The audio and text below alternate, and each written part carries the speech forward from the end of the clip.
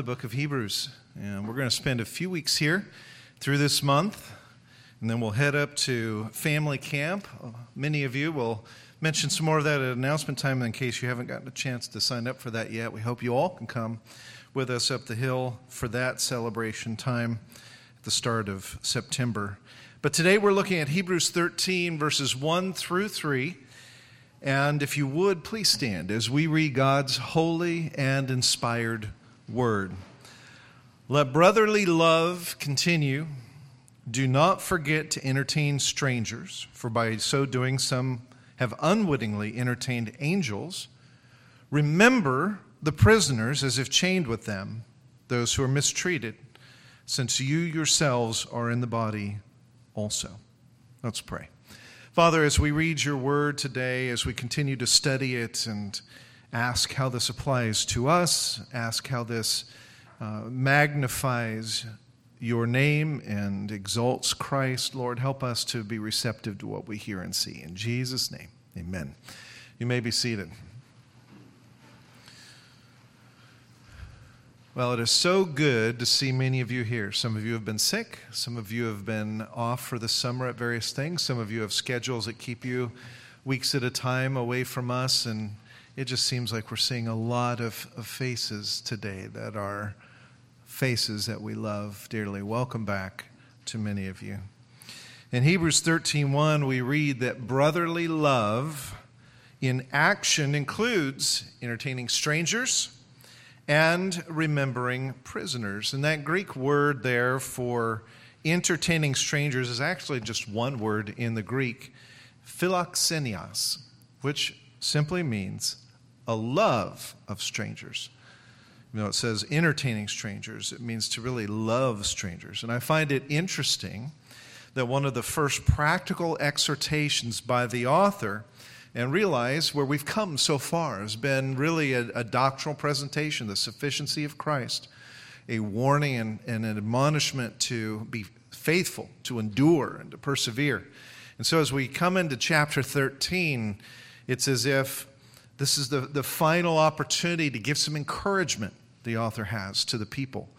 And the first thing that he says as a practical exhortation is, love strangers and prisoners. Why do you think that is?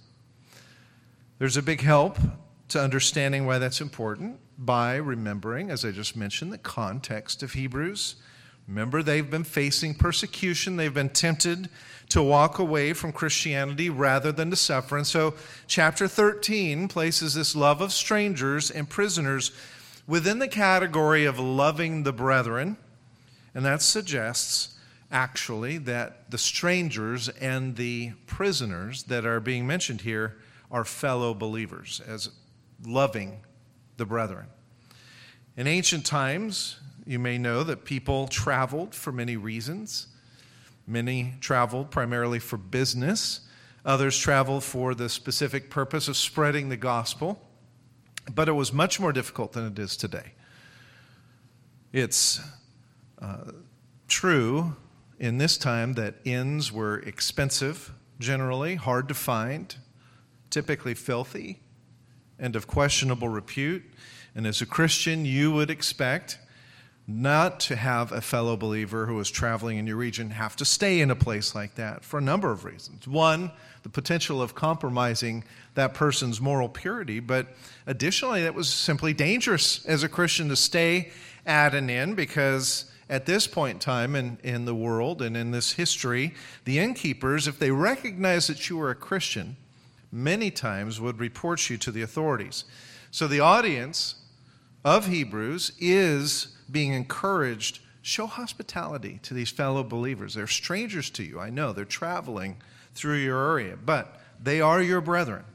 And as an interesting aside, Hebrews says, you never know. You may be entertaining angels. And that's clearly a reference, I think, to the stories in Genesis when angels came and visited Abraham, when they also went and visited Lot. You may remember from Genesis 18, Genesis 19, angels coming, and they're on their way to bring judgment upon Sodom and Gomorrah. They stop by Abraham, and then they visit Abraham's nephew Lot. And in both situations, the angels did not come to either Abraham's tent or go to Lot working at the city gate and say, you need to care for us. You need to show us hospitality and entertain us. Rather, Abraham and Lot took the initiative themselves to offer hospitality. There was something about that culture, that time, that was a part of expressing the love of God for others, that you would take the initiative and quickly go, even if you didn't know the person, and show hospitality. Now, regarding prisoners, the author says in verse 3, remember them as if chained with them, those who are mistreated, since you yourselves are in the body also. And again, ancient prisons, different than today, right? You didn't get a whole workout center and 3 meals a day and so on. You had, unlike today, very little food. You had very little heat, very little clothing or provision of any kind actually provided to you. Instead, prisoners were totally dependent upon friends and family members outside of the prison to provide them with much of what they had. And so we are admonished, I think a very practical admonishment, if you don't remember them, who's going to remember them, right? So especially with believers who are being persecuted, arrested, and being put in prison, to remember them means to think about them. And we shouldn't just say to ourselves, as maybe some of the Hebrews were tempted, which was, at least I'm not in prison. Right? I'm thankful that I avoided the arrest, or I avoided being placed into jail. Instead, we must remember these prisoners. And for the Hebrews, this was something that was going to require a sacrifice of them. Why? Because people were put into prison because of their faith, typically. And so if you were going to go and visit these prisoners, if you were going to show compassion to them, what were you revealing about yourself? You were revealing that you were aligned with this person. You were risking yourself being put into prison. It's one of the reasons why, if you look in some of the Pauline letters and so on, and hear Paul saying, I'm so thankful that you were willing to visit me in my chains. He is recognizing not only their sacrificial love and remembering him, as the author here is saying in Hebrews, but simply saying thank you for being willing to risk, to sacrifice. And the author says here, because we are in the body also, that could mean one of two things. Some think it means that we're part of the body of Christ, referring to the fact that these are imprisoned fellow believers, the brethren. Or it could simply mean that as creatures of flesh and blood, we know what it's like to be in the body. We know what it's like to experience hunger and cold and so on, and ill treatment. And either meaning fits. We need to minister to one another because we are part of the body of Christ, and we ought to minister because we are flesh and blood and understand their needs. Now, the historian Aristides once described the early Christians, and he said, if they hear that any one of their number is imprisoned or in distress for the sake of their Christ's name, notice he said their Christ's name. So this is a outside historian making this comment. They all render aid in his necessity. And if he can be redeemed, they set him free. Now, that was remarkable to this historian who was commenting on Christian behavior. Wouldn't it be great if we were making the news regularly because of our standout care and compassion for the brethren? Now, the Hebrews had at one time, as we saw back in chapter 10, they had shown brotherly love to others. Chapter 10, verse 32 says, recall the former days, in which after being illuminated, you endured a great struggle with sufferings, partly while you were made a spectacle both by reproach and tribulation. So partly because you suffered, and partly, and this is an important part in chapter 10, while you became companions of those who were so treated. Okay? You used to do this, is what he's saying. For you had compassion on me in my chains, and joyfully accepted the plundering of your goods, knowing that you have a better and an enduring possession for yourselves in heaven. What happened? What happened to such a positive start? Well, possibly the same type of thing that happens as Christ writes the letter to the church at Ephesus. Their first love had grown cold. But I think more importantly, especially given what we've seen in Hebrews, there was an initial positive zeal that came with being a part of the Christian faith and what was spreading. And much like seed that's sown on shallow ground and shows that initial response, you had excitement in Hebrews, and they were quick to sacrifice on behalf of strangers and prisoners. But they had begun to suffer, and they had grown cautious and weary. They were tired. And we often need that same kind of admonishment as they did.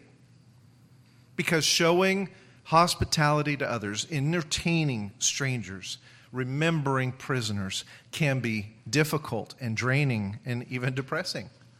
There is always the possibility that when you receive a stranger as a guest, and I think strangers for us most likely would mean fellow believers that we don't know as well as others, that they'll take advantage of our hospitality or won't appreciate what we've done or will be slightly uncomfortable. But I don't see any of those situations even mentioned here. Instead, we are simply told, this is what it means to be a believer. You entertain strangers. You remember prisoners. You may find it interesting that the Didache, a second century Christian document that it's kind of like a worship manual of the early church. In that document, it says, and I shared this with some of you who were here many years ago, because I think it's funny. Let every fellow believer who comes to you be received as the Lord, but he should stay only 1 day, or at the most 2 days. If he wants to stay on the third day, he must be regarded as a false prophet. Unless, the Didache explains, he wants to work and make his living. When he leaves, he should not ask for any money. If he asks for money, he is a false prophet. I think that's funny. It's a dealing with the both sides of what should be Christian life, right? We should be quick to take the initiative like in Abraham and Lot. We should be quick to show hospitality, be entertaining, especially even of strangers, those we don't know as well. And yet, the other side, the reciprocation of this is that people don't take advantage of that. One of the qualities for an elder, as noted in 1 Timothy 3, is that he is hospitable. But hospitality is not only the responsibility of elders. In 1 Timothy 5:9, we read, no widow may be put on the list of widows unless she's over 60, has been faithful to her husband, is well known for her good deeds, such as, and the short list includes showing hospitality. Romans 12:13 says, share with God's people who are in need, practice hospitality. 1 Peter 4:9 says, offer hospitality to one another. And then Peter adds an important qualification that we all need to hear. He says, without grumbling, without complaining. And I like that because I think all of us sometimes are tempted to grumble at the thought of hospitality. I mean, for example, we'll just take one type of hospitality. Does the thought of having to cook and clean and get things ready for guests cause anxiety and frustration? Peter says, don't even let that thought start. Offer hospitality to one another without grumbling. And it's interesting that he follows that up with, each one should use whatever gift he has received to serve others, faithfully administering God's grace in its various forms. And I think that's an important addition because not everyone is a fantastic cook or has a big house or possesses even the most winsome extroverted personality. But God has entrusted everyone to be hospitable, and he has equipped every believer with gifts. And so when we actually practice this entertaining of strangers and showing of brotherly love, Peter admonishes us to serve with those gifts, whatever they may be. So inviting other believers into your life and often into your home is Christ expressing his love to them through you. That's important for you to understand what hospitality is. Christ expressing his love to his children through you. In whatever capacity God has equipped you. Going to prisoners, other places where believers are in need is also hard and takes work. So your life, your words are expressing, they're ministering the gospel.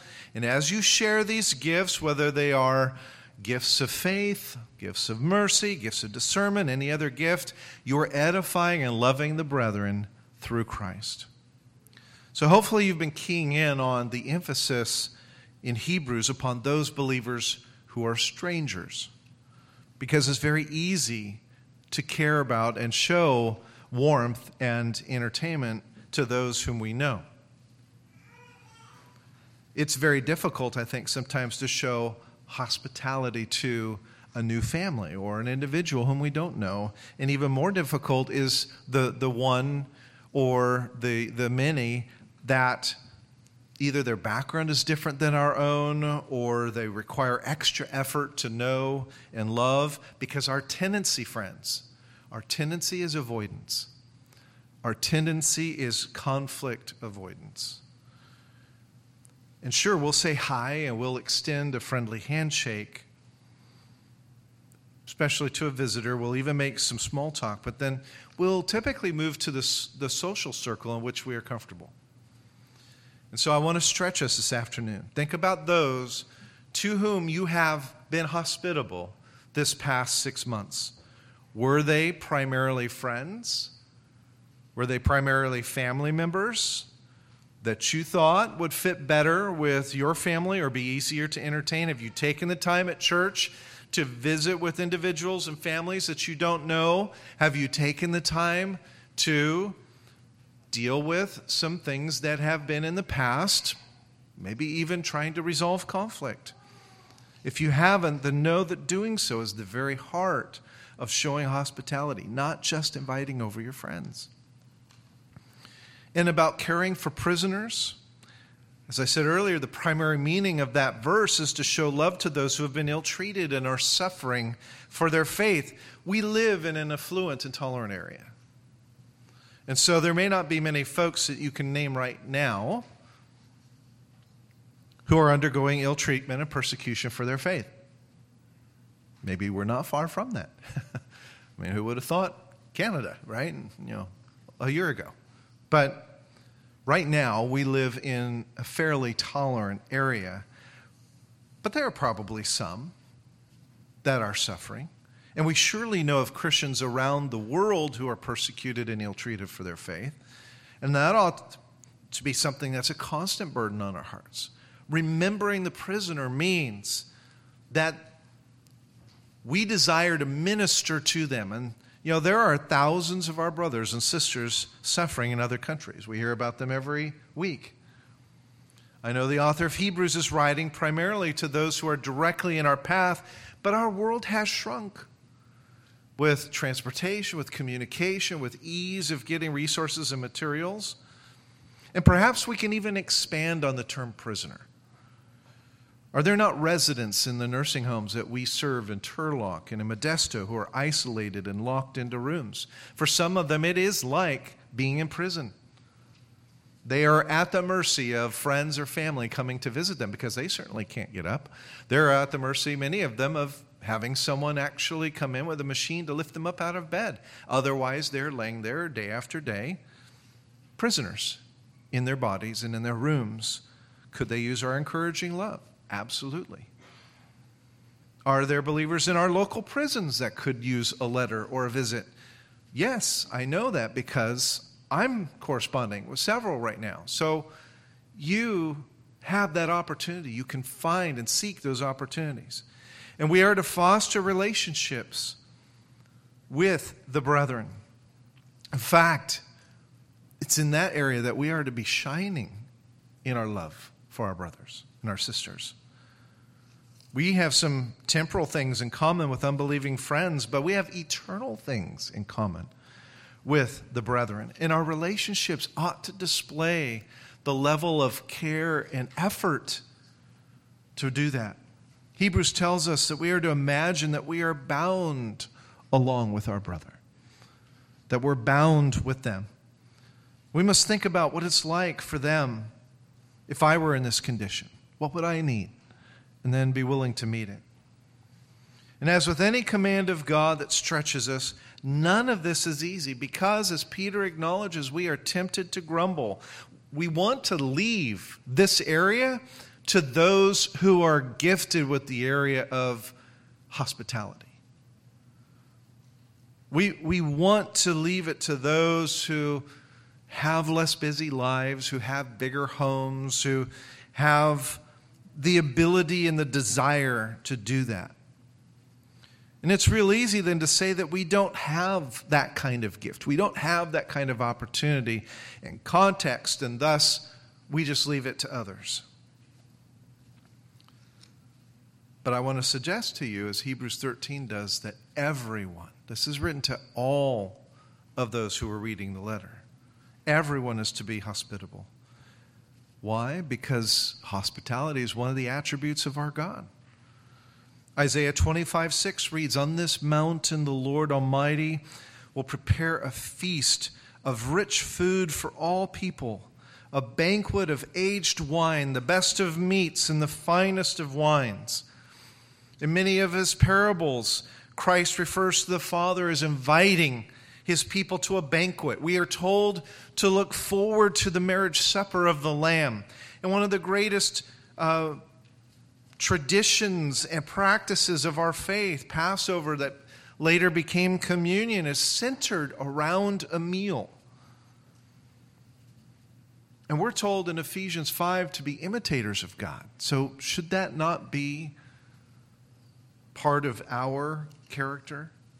An expression of love. In Acts 16, we read how Paul had been preaching in Philippi, and a woman named Lydia came to know the Lord through that ministry. And verse 5 says, when she and the members of her household were baptized, she invited us, meaning Paul and Luke and Timothy and some others, to her home and said this, "If you consider me a believer in the Lord, come and stay at my house." And so she persuaded us. I like that. No one had to teach Lydia to show love to strangers. Her appeal to Paul, in fact, please let me do this. I'm going to talk about the opposite of grumbling, right? Persuading Paul, please, if you consider me a believer, come to my home. Let me show you hospitality. Why? Because when a person comes to know the Lord Jesus Christ, the love of God flows into and out of that individual's heart and into this natural manifestation of embracing, inclusive love towards others. And as we live out Hebrews 13, we do so because we are Christians out of love for God, without expecting anything in return. In fact, we want others, we appeal to others to allow us to do this because this is a part of who we are. This is our identity as people of Christ. Even as Jesus says in Matthew 25:34, then the king will say to those on his right hand, "Come, you blessed of my Father, inherit the kingdom prepared for you from the foundation of the world. For I was hungry, you gave me food. I was thirsty, you gave me drink. I was a stranger, you took me in." And the righteous will answer him, saying, "Lord, when did we see you hungry and feed you, thirsty, give you drink? When did we see you a stranger, take you in, naked, clothe you?" And so on. You know this passage, many of you do. And the king will answer and say to them, "I say to you, inasmuch as you did it to one of the least of my brethren, you did it to me." So part of this whole element of being hospitable to others, of entertaining strangers, remembering the prisoners, is because these are of God's people. And even as we show this care and concern for them, we're actually showing that to the Lord. Lower down in verse 16 of Hebrews 13, it says, "Do not forget to do good and to share, For with such sacrifices God is well pleased. Sacrifices is what it's called. That's the language of worship. Loving the brethren is a form of worship. It costs us, and it is a sacrifice that we give, but that pleases God. In fact, Paul in Philippians 4 refers to a sacrifice. He speaks there of the gift that Epaphroditus brought from the church of Philippi to him in prison. And in 4:18 we read, "Indeed, I have everything. I'm full, I'm abounding in all sorts of things from the things that Epaphroditus sent. A sweet-smelling aroma." Where does that come from? That comes from the Old Testament language of sacrifice and worship. A sweet-smelling aroma, an acceptable sacrifice, well-pleasing to God. Did Epaphroditus, on behalf of the church at Philippi, bring some meat to offer? No. It wasn't an offering at the altar, even though that's where the language comes from, that Old Testament sacrificial system. It's God saying to us, look, your willingness to be hospitable to one another is worship. A sweet-smelling aroma. You are acting as a priest of the kingdom of God when you do this. You may be wondering if there are any practical limits or cautions in this area. There are. Well, we saw a practical one in the Didache, but in John's letters, in which we find some of the strongest admonishments and exhortations to be hospitable, actually, in 1st, 2nd, and 3rd John, there is in 2nd John where the apostle warns his readers to be careful whom they do welcome into their homes. 2 John 7 says, "Many deceivers have gone into this world who do not confess Jesus Christ as coming in the flesh. This is a deceiver and an antichrist. If anyone comes to you and does not bring the doctrine of Christ, do not receive him into your house, nor greet him, for he who greets him shares in his evil deeds." Okay, so you got the exception. Anyone have someone that fell into that area? Probably very few of you. And if you did, it was probably one person. The person that was speaking heresy and opposing Christ in that way. I think most of us would find that is not true of us. In fact, we find ourselves back in 3 John 5, where John says, "Beloved, you do faithfully whatever you do for the brethren and for strangers, who have borne witness of your love before the church. If you send them forward on their journey in a manner worthy of God, you will do well, because they went forth for his name's sake, taking nothing from the Gentiles. We therefore ought to receive such that we may become fellow workers for the truth." See how he's using strangers here? People that were not common in their circle per se, but people who went forth for Christ's name's sake, who had not taken anything from the Gentiles in their support. So again, we see that same type of language as we see in Hebrews 13. And it says that John commends this man who's writing to, his name Gaius, for having been hospitable and treating them as a manner worthy of God. And we've seen how God treats his people. So this is important stuff, because it reflects on our faith. It gives God glory. It's a type of worship that pleases him. And that suggests there's a difference between entertaining and hospitality. Entertaining a family says, I want to impress you with my home. I want to impress you with my decorating and my cooking, my jokes, whatever it may be. Hospitality seeks instead to minister and say, this home is a gift from the Lord to me, to my family. We use it as he desires. It's an honor to have those who call upon him grace this home. This is what we intended for this. This was about, this is why we have this home, is so that we can do this. Entertaining puts things before people. It has the attitude of as soon as I get the house finished, as soon as I get the new furniture bought and my house cleaning done, then I will start inviting people, because I don't want its condition to reflect upon me. Hospitality puts people first. Don't have any furniture? Well, let's just find a place to sit. We'll sit on the floor.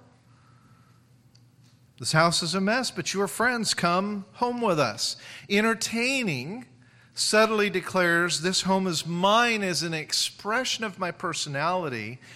Look, please, and admire. And hospitality says, what is mine is yours, and together we serve the King. And so a question I would ask you is, have you been thinking about this backwards? Have you been thinking about being hospitable as a type of entertaining? And therefore, what's keeping you from loving the brethren in this particular way has been embarrassment over a home or messy home or the lack of money to buy what you think would be adequate or desirable. Those are all entertaining concerns. Wendy fondly remembers the time spent, in fact, she was just talking about it a few weeks ago, spent with her grandparents when she was growing up, in which they had simple conversations. They lived in a mobile home. They had very little space. Simple conversations around a table. What they could afford was a little ice cream cone, a little bit of root beer, occasionally when they did the throwback Sundays at McDonald's. I don't know if you even remember that. We were just talking about that yesterday, where you could buy cheeseburgers and hamburgers for 39 cents. That was a time when she recalls it was not about the food or the impressiveness of the surroundings. What it was her memory was her time with her grandparents. Now you may be asking, is this really making a big deal about kind of a silly topic? You know, being hospitable to others, especially to those we don't know as well. Remembering the prisoners. Let me tell you this. You already heard Aristides. Julian, who was an emperor of Rome in the late 300s, he actually, you know where hostels came out from? They were established because Julian hated Christianity. He hated the church. And the church was active throughout his empire in showing hospitality and charity to all people. And so he said to the Roman Senate, it is disgraceful that when no Jew ever has to beg, and the impious Christians support not only their own poor, but ours as well, that the masses see our own people lack aid from us. That's what led Julian to form hostels. In a parable found from Jesus in Luke 14, he says, when you give a feast, invite the poor, the crippled, the lame, the blind, and you will be blessed because they cannot repay you, for you will be repaid at the resurrection of the just. God's guest list at the things that he's hosting and feasting for us shows a disconcerting number of broken people, a disconcerting number of people who are not worthy of that attention. And guess what? You're part of that guest list. And so am I, like David was saying earlier. And so if the practice of hospitality is encouraged in Scripture, it imitates God, was practiced during the early advancement of the church, praised, in a sense, at least mentioned by Aristides, Julian, and others, what happened? Where did it go? Well, in the Middle Ages, the rich entertained in order to make connections. And the focus began to move from hospitality to entertainment. By the time you get to the mid-16th century, John Calvin's describing a decline in brotherly love. As he comments on this particular section of Hebrews 13, he says, this trait of humanity has nearly ceased to be properly observed among men. For the ancient hospitality celebrated in the histories, Aristides and so on, is unknown to us. And it is the inns that now supply the place of accommodation for strangers. And in the modern era, hospitality has been reduced to the government and to the public sector by so many. In fact, the word hospitality is the basis for the current word hospital. In other words, you now have to pay for hospitality. benevolence organizations, government services created, just like Julian did with the hostels, to show acts of hospitality. And perhaps the death of hospitality came with the all-consuming busyness in which we find ourselves today. Even Samuel Johnson in the 18th century, mind you, once said, "In a busy country, time becomes precious and hospitality not so much valued." So, friends, the question I have for you is this the way that we are going, especially as we come out of a time of isolation, a separation with this past COVID situation? When we love the brethren in the ways that we've looked at this afternoon, are we going to be noted by our community as ones who show this abundant love of God freely, joyfully? I want to encourage you to think about some ways to improve in this area and ask yourself tough questions. How can you draw the most people into a deep experience of God's love by the use of your time, your space, whatever it is? Doesn't even have to be your home. Could be someone else's home. Maybe you live out of the area. Who might need encouragement in the midst of distress or persecution or setback? Are you greeting all of the people of the body? Do you spend only time talking with those whom you know well? Are you thinking about those who are prisoners, whether it's someone in prison or a nursing home or someone else who's in bondage of some kind?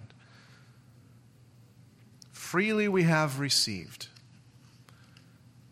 And the Bible says, so we must freely give. That's my encouragement to us today. Let's pray. Father, as we think upon this chapter and these exhortations to us, Lord, I know that as we go through the rest of them, they are going to be just as uncomfortable as the first. Because these are things that indeed require sacrifice. They require us to be outside of our comfort zone. And Lord, our models tend to be things like entertainment rather than true hospitality. And so, Lord, I just ask for your mercies. I ask for you to help us to have an attitude that is quick to show love, quick to take the initiative like a Lydia, like Abraham, like Lot. Lord, help us to think about and remember those who are in need, those who are especially in prison. And Father, may we, even as Lydia says, have that attitude of, if you consider me to be a believer, then let me do this, because this is what it means to follow Jesus Christ. And it's in his name that I pray. Amen. Well, because I have the bread up here.